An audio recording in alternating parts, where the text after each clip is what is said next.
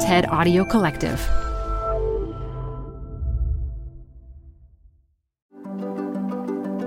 This is TED Health. I'm Dr. Shoshana Ungerleider. Today, we hear from wellness influencer Peachy Liv. Peachy will share how she coped with her experience with cyberbullying and the pressures of social media, and why she now advocates for a kinder and more respectful digital world. After, I'll speak with Dr. Caitlin Costello, a child and adolescent psychiatrist at University of California at San Francisco. She'll explain the very real impact online harassment can have on young people and how we can protect their mental health from the dangers of social media. This show is brought to you by Schwab. With Schwab investing themes, it's easy to invest in ideas you believe in, like active lifestyle, healthy eating, wearable tech, and more. Choose from over 40 themes. Buy as is or customize the stocks in a theme to fit your goals. Learn more at schwab.com/thematic investing. Welcome to the Canva guided meditation for stress at work. Impending deadline? Generate Canva presentations in seconds. So fast. Brainstorm got too big? Summarize with AI in a click. Writer's block? Release with Canva Magic Write. Magical. Stress less and save time at canva.com. Designed for work. Support for this podcast comes from The Wonderful Company. If that name doesn't sound familiar to you, you probably know the pistachios that come from this company. Wonderful Pistachios is one of the highest protein nuts. Get snackin' and get crackin' with a snack that packs a protein punch. I love the various wonderful pistachio flavors. So in addition to the original flavor, I'm particularly fond of the salt and vinegar, and I keep little packets of them in my car so that I can eat and get some protein on the run. Visit wonderfulpistachios.com to learn more. Add a little curiosity into your routine with TED Talks Daily, the podcast that brings you a new TED Talk every weekday. In less than 15 minutes a day, you'll go beyond the headlines and learn about the big ideas shaping your future. Coming up, how AI will change the way we communicate, how to be a better leader, and more. Listen to TED Talks Daily wherever you get your podcasts. When I was 12, I had a dream to tell 1 million young people that it is possible to close the gap between how learning should feel like and how it actually feels. All my friends went to school out of pressure to compete in gaining the highest grades, which leads to depending their self-worth on numbers, normalizing cheating, and hating school. I had this mission because I wanted young people to fight for our right to have an education that encourages us to learn out of internal curiosity instead of external pressure, and one that feels rewarding, fun, self-fulfilling, and collaborative. So I thought, if I could talk in front of 1,000 people at a time, I would just need to do that 1,000 times, and then I would reach 1 million people, right? Until I realized that I could reach millions of people all at once online. For me, realizing that felt like finding a superpower. That's when I started my journey as an educational content creator and change maker. So, I created videos that challenged students to find the subjects they are curious and passionate about, provided tips on making learning fun, and demonstrated how technology could transform how we learn and help us reach our fullest potentials. Since then, my videos on YouTube have been viewed more than 55 million times. Plus, I've helped create social activism through my online work, starting online movements that encourage young people to speak up about their own concerns in education and share how they take action to solve them. I also became more involved with the online community of UNICEF and Europort Indonesia. As a Europort ambassador, I initiated larger projects and invited other changemakers to join forces. For example, I coordinated a workshop on digital tools and other 21st century skills to help build the capacity of hundreds of young people. I've had so many wonderful opportunities through UNICEF and Europort and my own YouTube channel to try to positively shape the world for the better. But I also discovered some downsides. The downsides that I'm afraid too many young people have experienced from being online. If you have a strong voice online, especially as a young person and especially as someone trying to make change in the world, there is definitely pushback. It's like by giving advice, people think you're putting yourself on a pedestal. And so people try to knock you down. For instance, one of the things I've talked about a lot is the possibility for Indonesian students to study abroad. Of course, that meant people expected me to prove it was possible by studying abroad myself.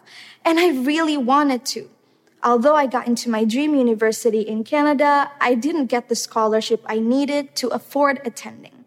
And when people kept posting online saying things like, "Why are you not in Canada? That's why you shouldn't be dreaming too high," I felt embarrassed and so insecure about myself. Whether you have 1 follower on social media or 1 million, you've probably known this feeling. Or maybe you don't post the truth about your life because you're afraid to be judged. I think the first part of the solution comes from within. It starts with self-awareness. When we feel pressured by a certain expectation imposed by others, it usually indicates that that same expectation is also coming from within us. I was disappointed in myself and sad that I couldn't live up to my own expectations. I realized that I expected myself to be an excellent role model who could prove that everything is possible, which is the actual source of why I felt this massive pressure in the first place. The other part we need to work on inside ourselves is self-acceptance, which means embracing our flaws and failures as important parts of what makes us human. Through time, I was able to accept that I am allowed to make mistakes, that the only people who don't fail are the people who don't try. And I was trying to do great things, so of course, I would face some challenges, right? I think if we all find some self-awareness and self-acceptance, then we can adjust. It is so important to adjust our expectations to be more aligned and realistic to our own current situation. So instead of expecting myself to prove everything is possible, now I focus more on proving that we can always learn from our failures and use what we've learned to help other people. But let's be clear, we can't address the hardships of social media, especially things like cyberbullying, with individual resilience alone. Because worldwide, more than 1/3 of young people have reported experiencing cyberbullying online. And so the other thing we must do is treat each other better in social media and online communities in general. After all, I've been attacked, criticized, and harassed even when I posted things out of good intentions. In some cases, I've received some very extreme and disturbing messages. Being bullied online feels especially humiliating because of the scale. More people attacking you online than you even know in real life. And this happens to everyone in some way online, not just to people with big followings.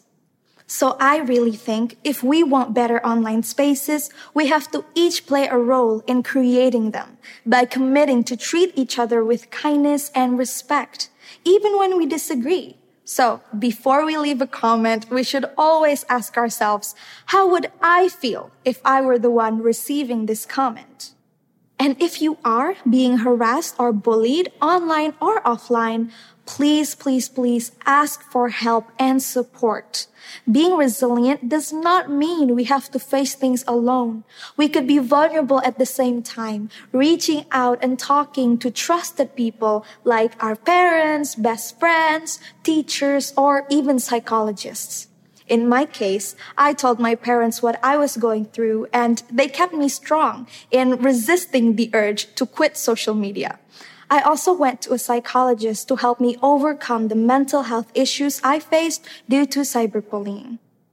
She suggested that I take a break from social media to ground myself instead of quitting for good. And that was actually great advice. It helped me gain some important perspective. To be sure, there are bigger dynamics at play that require the leadership of social media platforms and the government to make sure we're as safe as possible online, especially in the case of kids. These are complex issues, and while we can work as individuals to be more resilient and as communities to be more kind and careful with each other, systemic problems ultimately need systemic solutions. These technologies are our future, and we need to make sure that future is healthy and safe for us. In the end, for me, when I took a break from social media, it helped me to really reflect on why I do this, why I use online tools to educate and engage my peers. And I realized my motivation used to be extrinsic, wanting people to be helped and be inspired. I hadn't really meant to, but by posting content for other people, I was depending my sense of impact and even self-worth to what other people thought or said about me. But now I've realized my motivation is and should always be intrinsic, wanting to try my best in sharing what I've learned because it gives me fulfillment and purpose. There is a difference. Extrinsic motivations depend on results that are out of our control, while intrinsic motivations depend on things we could do that are under our control. We will be less likely to take external feedback to heart if we do things online out of intrinsic motivations. What we do, online and offline, we should do simply because we believe it is the right thing to do. So I have a question for you. What's your personal mission for being on social media? And what will you do to fight for it? I would love to see more young people becoming catalysts of change by harnessing the power of social media. And do so not by sacrificing our mental health, but by being equipped with self-sustaining tools and engaging on platforms that are nurturing and strengthening for individuals and our world. I may not be going to Canada, but I am going to the future, no matter what. Technology is my generation's tool to fight for the future we want to see. It should help us, not hurt us. Thank you. Welcome to the Canva guided meditation for stress at work. Impending deadline? Generate Canva presentations in seconds. So fast. Brainstorm got too big? Summarize with AI in a click. Writer's block? Release with Canva Magic Write. Magical. Stress less and save time at canva.com. Designed for work. This show is brought to you by Schwab. You're here because you like to keep a pulse on fitness trends. Well, now you can invest in what's trending in active lifestyle, healthy eating, wearable tech, and more with Schwab investing themes. It's an easy way to invest in ideas that you believe in. Schwab's research process uncovers emerging trends. Then their technology curates relevant stocks into themes. Choose from over 40 themes. Buy all the stocks in a theme as is or customize to better fit your investing goals, all in a few clicks. Schwab Investing Themes is not intended to be investment advice or a recommendation of any stock or investment strategy. Learn more at schwab.com/thematic investing. Hi, listeners. This is Shoshana again. Today, I'm having a conversation with Dr. Caitlin Costello, a child and adolescent psychiatrist and associate clinical professor at the Department of Psychiatry and Behavioral Sciences at the University of California, San Francisco, Weill Institute for Neurosciences. Dr. Costello, thank you for joining us today. My pleasure. Thank you for having me here. So, social media is a normal part of the day-to-day for many people, especially teens and young adults.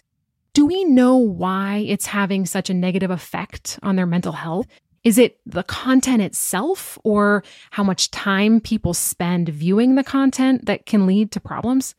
Either the quantity or the content can lead to problems. In terms of the quantity, social media use in greater amounts has been linked to a variety of poor mental health outcomes, with anxiety and depression being the most common. However, the studies are complicated and don't have consistent results. And the reasons that it's complicated may be that it's affecting different people in different ways, and that people's patterns of use vary amongst each other. There may be particular windows of time that young people are vulnerable to negative impacts of social media use. There may be gender differences between those impacts. The pattern of engagement, whether it's increased use over time or not, whether it starts earlier in adolescence or not, what they're doing on social media seems to make a difference in terms of the impact on their mental health.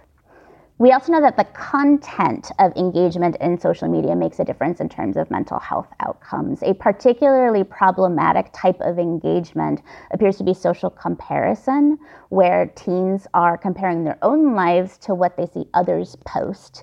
And what others are posting is often a highly curated version of their lives, or even an outright fabricated version of their lives. And a teen who's viewing this looks at their own life in comparison, and it doesn't look so good. We can also look at some particular kinds of negative content that have especially detrimental negative health effects. An example is cyberbullying, which is very common. Recent Pew Research survey found that a majority of teens have been victimized by cyberbullying at some point. Cyberbullying has negative mental health effects on both the victim and the bullies. Another type of negative engagement that leads to poor mental health outcomes is reputation damage, or teens posting things without really thinking it through that are then read in a light that they didn't intend, or are viewed by unintended audiences, and then are there on the internet forever and can have widespread effects on their reputation, their status in the community, and along with that, their mental health. Sexting has been associated with fear and stress and shame for both the sender and the receiver. Sexting has risks that the sender may not have anticipated, like those images being sent on to lots of other people that weren't intended. When those things happen, they can be associated with anxiety and depression, and even an increased risk of suicide attempts. In addition, social contagion has potential for negative mental health effects. And this can come in the form of exposure to negative mental health content. It's very easy to find images of self-harm or eating disorders or other kinds of mental health symptoms in ways that appear to glorify it. There's a phenomenon called TikTok tics, where in the past year, clinicians were noticing that teens were coming to clinic with tics that didn't have a lot in common with the tic disorders and seemed very unusual and happened after they had seen content on social media of other people with tics. So those symptoms seem to be potentially socially contagious through social media. Okay, so aside from mental health issues, are there other health concerns that are linked to social media use? Yeah, a big one is sleep. Higher rates of social media use have been associated with disruptions in both the quantity and the quality of sleep. And, more and more we're learning how important sleep is for our overall health. And teenagers in particular, they need more sleep as teens than they did as younger children, and that they will as adults. And if their sleep is disrupted because of what they experienced on social media, they can run into all kinds of difficulty there. Another health consequence is substance use.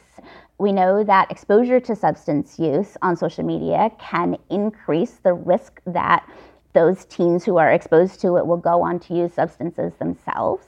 A big one recently has been e-cigarettes, which have been heavily promoted on social media, and rates of e-cigarette use, which has a variety of potential negative medical outcomes, have just skyrocketed in the past few years. Interestingly, a recent study also found that higher rates of social media use were associated with higher levels of something called C-reactive protein, or CRP, which is basically a marker in the body of chronic inflammation. And chronic inflammation is associated with all kinds of medical problems and diseases too. Wow, I had no idea. That's kind of surprising. It was surprising, and it'll be really interesting to see what happens with this finding and how subsequent studies bring to light and flesh out what is the association between the mental health and the physical health effects, and how are they affecting each other too. So, Dr. Costello, an Instagram report was leaked noting how toxic the platform was, especially to teen girls. So if social media is so harmful, why is it so difficult for some people to cut back on using it?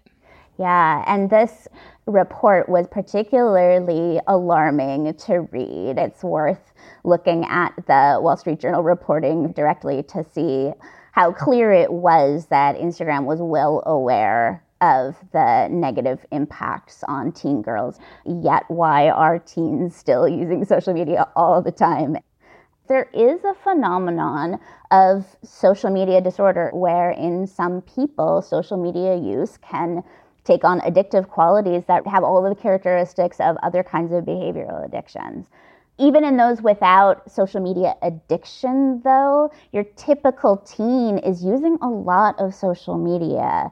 The most recent survey from Common Sense Media showed that teens on average were using social media for an hour and a half a day, which I think is really an underestimate because they did not include TikTok or YouTube as social media. Those were classified as online videos, but they have all of the characteristics that we worry about of social media. The rates of just overall screen entertainment were upwards of 8 hours per day on average for teens. Wow, that is so high. So even those who aren't, officially addicted to social media are using it a lot. And why is it hard to cut back? Well, for one, that's what everyone is doing. The majority of interpersonal interactions are happening online for young people these days. And adolescents in particular are at a stage of their lives where what their peer group is doing is more important to them than it will ever be. We all are familiar with the idea of FOMO, or fear of missing out. This is actually a studied phenomenon. In teens, it might be more accurately called a fear of being excluded by their peers. That has been found to drive higher rates of social media use too. It would be hard for a teen these days to decide they're not going to use social media anymore and still be able to connect with their peers and form and maintain relationships because that's where those relationships are happening. Yeah, that makes sense. So what can be done to help young people avoid these health issues you mentioned that are linked to social media? I think to help young people avoid these mental health issues is going to require the participation of really a whole network of folks, which is going to include parents, schools, health professionals, legislators, and all of us as a broader community. On an individual teen level, and conversations that can happen with parents, teachers, and health professionals are to help that teen contextualize the difference between online presentation and reality, to help them make better decisions about what they themselves post online. There is research demonstrating that when teens are making decisions more deliberatively, when they're consulting with adults, they can make better decisions. So some consultation may actually help them make wiser decisions about what to post online and how to engage that they won't later regret. We can encourage teens to have offline interests and relationships and provide as much support as possible to foster and bolster those engagements. We can try to identify those teens that are suffering from things like depression and anxiety that may have a variety of types of links to social media use and refer them to mental health evaluation and treatment as needed. There are potentially some legal solutions in terms of legislation that aims to offer additional protections to young people posting online with things like requiring parental permission or requiring the sites to allow teens more control over their user data and ability to delete their data. And then I think as a broader society, we need to be thinking about what are our own contributions to social media and how are young people being affected by those, both in terms of the content we're providing to these sites, but also the way we patronize the sites and support them. Yeah, those things make a huge difference, right? Can you talk a little bit more about any positive health-related side effects that we're seeing when it comes to young people using social media? There are a number of other benefits. The research there is not as strong, but it has been found that the type of use makes a difference and positive effects or even relief of loneliness and stress. are more likely to occur for young people who are communicating one-to-one with another person, or having positive self-disclosure in the context of a mutual friendship, or having funny experiences online. That is so interesting. Social media offers socialization that not all teens have access to in person. And of course, we saw this in particular during pandemic lockdowns, that was the only way many young people could have peer interactions at all. Social media can help develop community among peers, and this can be especially important for young people who are having trouble finding a group of peers that share certain identity aspects with them that may not be present in quantity in their local communities, but that they can find online. We have access to lots of educational and digital learning resources that can help academically and with career development and so forth. Just access to information in general that wasn't possible before the digital age.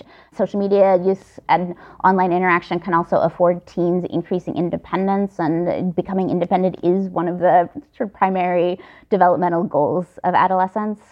And in the cases where things go wrong, access to things like crisis services are available online, and the barrier to Googling a crisis service, may be lower and more accessible than having to tell an adult.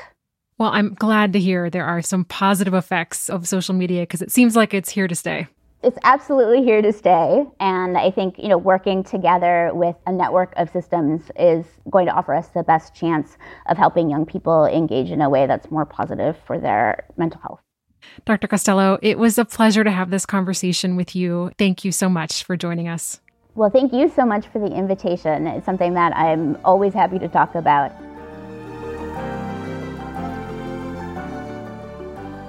Thanks so much for listening today. This episode was produced by Joanne DeLuna and fact-checked by Ted.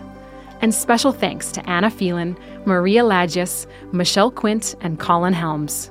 I'm Dr. Shoshana Ungerleider. Stay well, and I'll talk to you next week.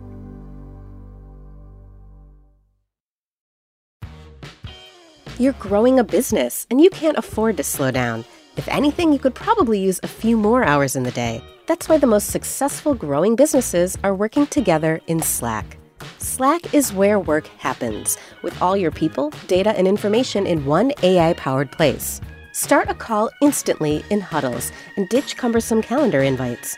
Or build an automation with Workflow Builder to take routine tasks off your plate, no coding required. Grow your business in Slack. Visit slack.com to get started.